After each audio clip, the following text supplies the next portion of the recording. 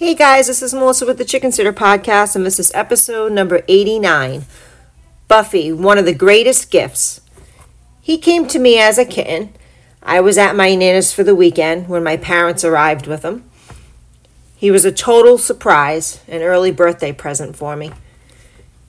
He came from a farm where my mother's friend lived, and was about to be the greatest gifts I had ever had.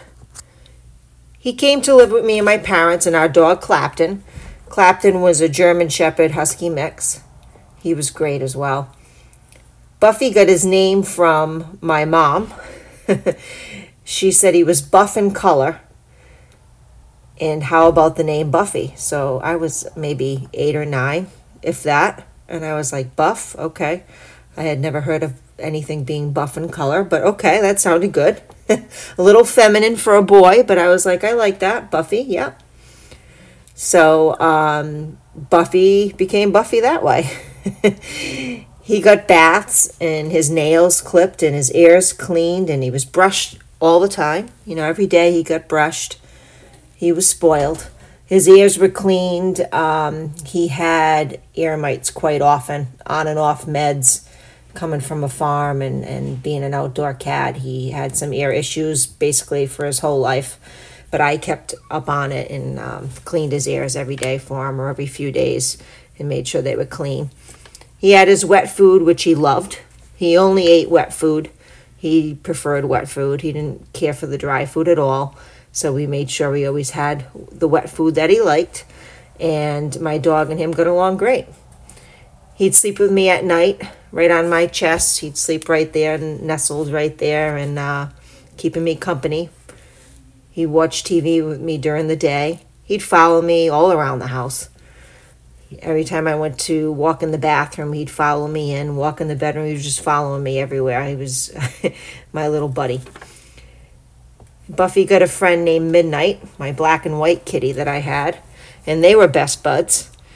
There wasn't any animal that Buffy didn't get along with. We had many pets over the years, and he got along with all of them.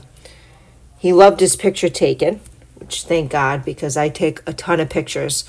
If you don't know the background of why I take so many pictures, if you notice, my father used to work for Polaroid, and growing up, he used to get a bunch of cameras from work for free to test out, and I would be the one he'd take pictures of all the time.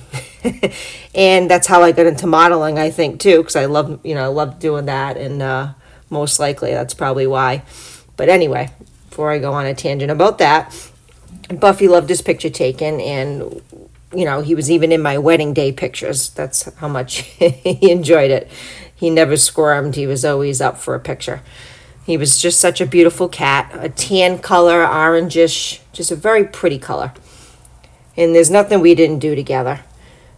When I was a vet tech, I took him to work for a dental cleaning and was able to assist with the cleaning, which was awesome.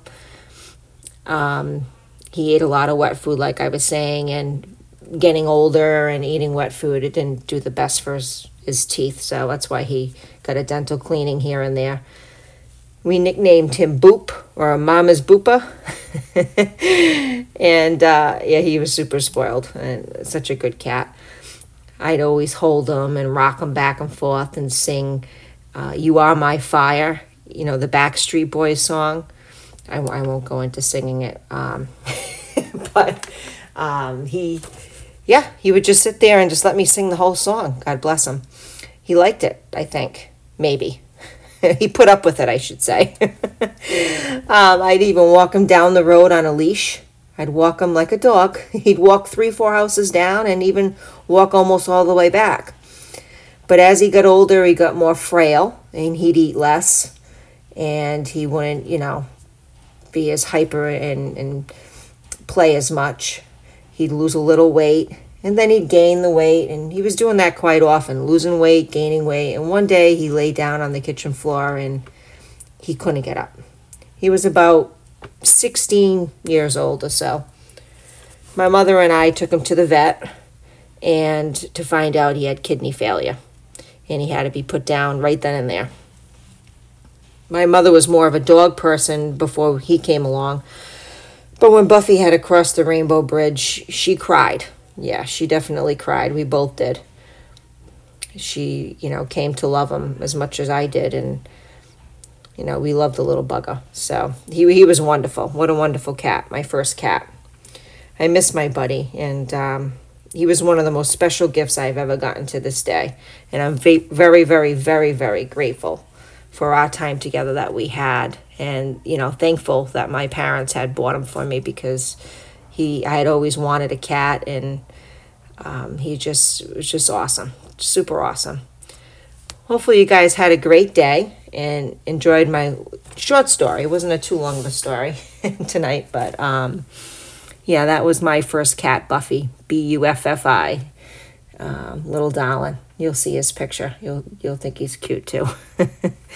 Hopefully you had a good day, and thanks for listening like always. Talk to you next week. Thanks.